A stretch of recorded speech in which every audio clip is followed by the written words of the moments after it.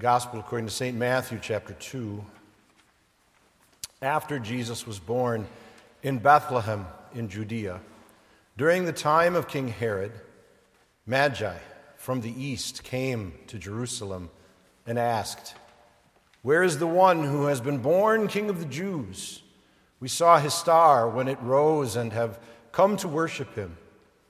When King Herod heard this, he was disturbed, and all Jerusalem with him. When he had called together all the people's chief priests and teachers of the law, he asked them where the Messiah was to be born.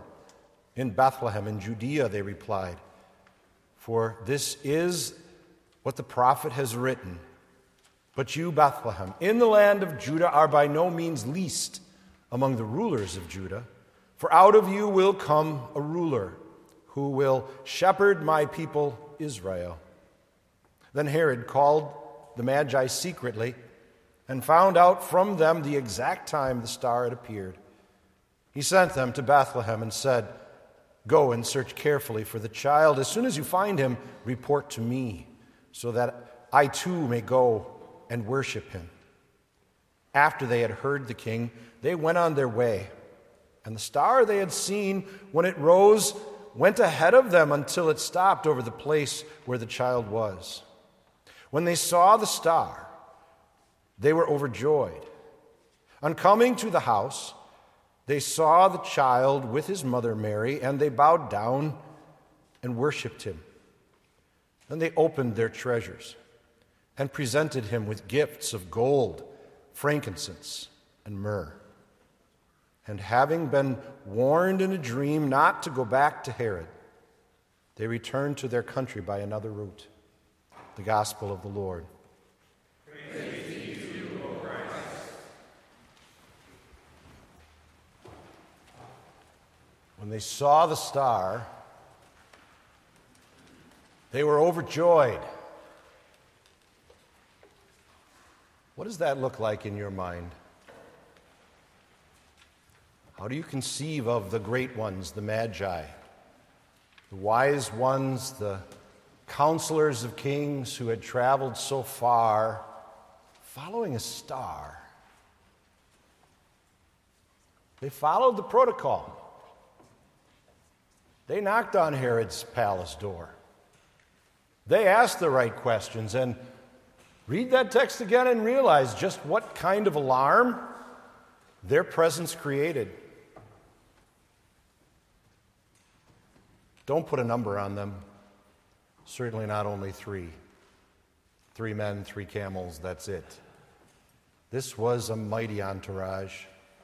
People of that level of culture, that prominence of thought and government would have not been traveling without all the provisions and protections of royalty. Old Testament prophecy speaks of this moment as the flocks and herds that accompany these ships that sailed into Bethlehem, covering the fields outside of that little town. So how does this look? What does this sound like in your mind, this being overjoyed at seeing the star? Are only words of jubilation exchanged? Or are there physical acts of praise and thanks to God for placing that star in front of them again? You and I are familiar with all kinds of celebrations, home run trots, and very, very involved end zone celebrations in this day and age. All of that is really quite trivial. This was a really big deal. Think it through. What causes people of such stature, people of wealth that could afford such lavish gifts, people of substance and certainty that clearly had access to the Old Testament scriptures, or they wouldn't be standing there outside of Herod's palace looking towards Bethlehem, hoping to see some sign that they could know for sure where to go to find this baby they were looking for, this baby king that they were looking for. Think it through. Think it through on the basis of what you know from your own study of the scriptures. And then place into your mind some little video of brief length of what this looked like, this being overjoyed at seeing the star. Don't for a moment eliminate the possibility that there were hallelujahs proclaimed with selfless abandon to the very stars in the sky. Because these were scholars who knew the Old Testament and the Old Testament language. They knew the Psalms. They knew the prophecies. And so that word would not be foreign or unusual to them to express in a moment like this. So is it on their knees? Is it flat on their faces? Is it leaping with joy and shouting hallelujah, overjoyed at seeing the star? But take it a step further. Why? Why would such worldly, experienced, probably calloused by the affairs of world and culture, strangers from a foreign land who had put themselves at great expense and danger of going all the way to this Nowheresville little town just outside of Jerusalem,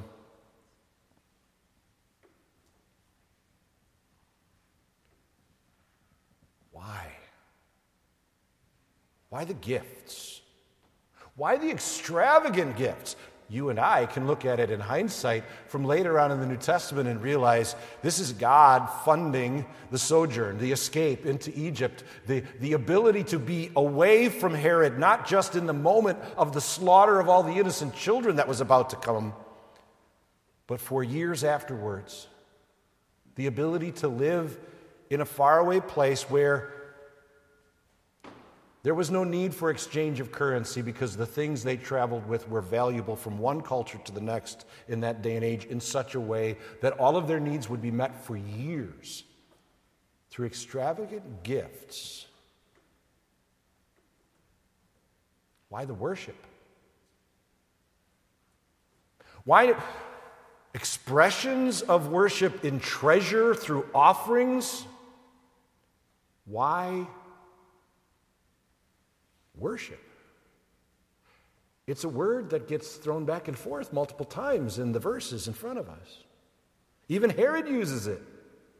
Herod's being clever by half, but he has no intention of actually worshiping Jesus. We have no idea what concept in his mind of worship Herod was thinking of, but we do know what they did when they arrived and found the child. They find the child with his mother, and they offer their gifts and they worship. And there too, if you don't have an image in your mind yet, it's time to set one. The word used there, the concept of the ancient times that is presented to us here, these were exceptionally important people. Likely under the circumstances, dressed in the finest of clothes they could possibly have brought with them for the occasion. Likely because of who they were saying they were looking for and readying to meet. They took a significant amount of time to prepare for appropriate presentation of themselves to this little baby king so that they could venerate him flat on their faces in front of him. Put that together in your mind. First, they're overjoyed. There's just an explosion of joy and thankfulness to God in that moment when they see that star in the sky, and then they have time to think as they travel out to Bethlehem, to plan how they were going to do this.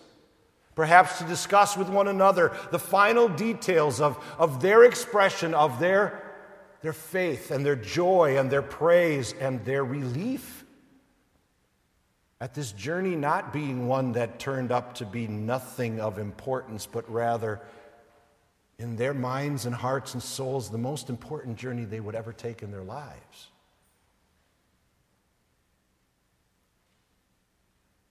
Mary. We see her and we hear her contemplating everything, wondering about it and meditating on it. What the angels have to say to her, what the angels said to the shepherds, what the shepherds say to her. And now she has these incredibly interesting foreigners who can speak her language, who have been overjoyed to find them, but sequester their joy to inward spaces in this moment as they silently fall first to their knees and then to the ground on their faces in selfless surrender of themselves before a king.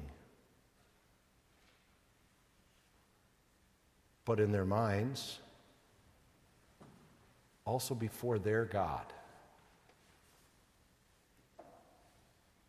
That word worship takes it all a step further than you might be expecting if you're just reading it for the very first time. They knew who they were looking for. They knew what they needed to bring along. They knew what they needed to do when they got there. And all of it played out according to plan. Their worship plan. Have you ever thought of and seen these words from the Gospel of Matthew chapter 2 as the account of a worship service? It has the ingredients: overjoyed praise, expensive and extravagant offerings, and human souls seeking God, losing themselves completely through their surrender in worship to the object of that worship. In this case, the eternal God, now in human form, a tiny baby in his mother's arms. Have you figured out the why yet?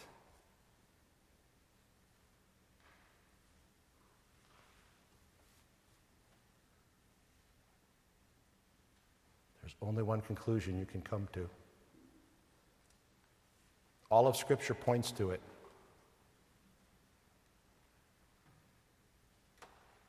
I pray it's the same reason you're here tonight.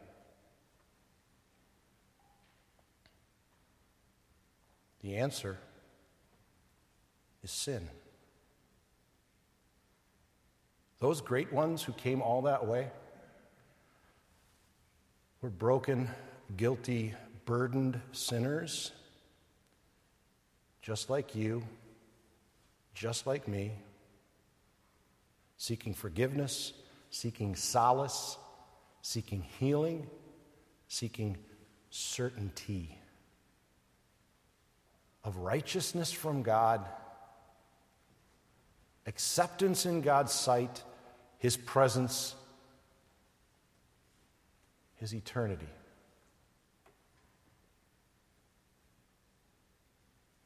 Amazing mentors we have. We have them throughout the pages of Scripture.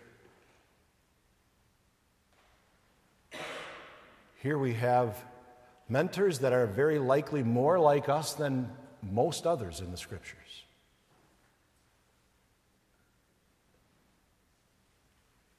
These are people who had every right to feel excluded from the family of God and the plans of God and the promise of forgiveness and eternity.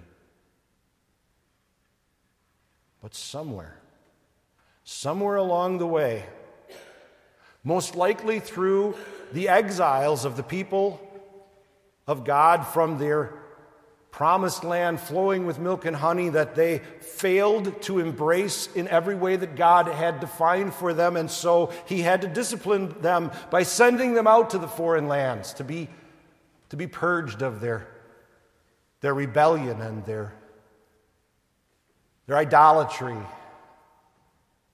and their awful sexual immorality attached to that idolatry. In God's making for himself a new people of the descendants of Abraham and David, in that moment when it was the perfect moment for him to bring his son into the world, in that process, leading to that moment, he scattered people who knew his word and would share his word throughout the inhabited world of the day. And through that saving activity, he salted and peppered nations with his truth.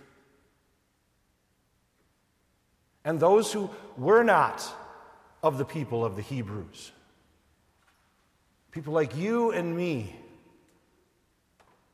they heard of the one true God, the Creator God who makes promises to human beings about forgiveness and eternal life, about being right with him and welcome to see him face to face one day in an entirely new life, raised from the dead, to see him with eyes that had been already destroyed through death and grave. And so you and I have, in the early days of our Savior's life, mentors who look and sound, who believe and worship just like us, who when they see the work of their Savior God, when they see the details of his promises playing out not just on the backdrop of world history, but see it also on the pages of their own lives, are overjoyed at what God is doing and are ready to express themselves through their extravagant offerings, their worship, their obedience, as they're told to go home by another route, and they do, and their witness as well. Everything that God sees in you and me, everything that God gives to you and me, everything that God promises to you and me, everything that God has planned for you and me, everything that God has defined as worship and praise in our day-to-day lives and in our exceptional moments of gathering with fellow believers, with our offerings and our acts, with our minds and our hearts and our lips and our hands. All of it is present here as an amazing, exceptionally important mentoring picture for you and me to see and understand and to contemplate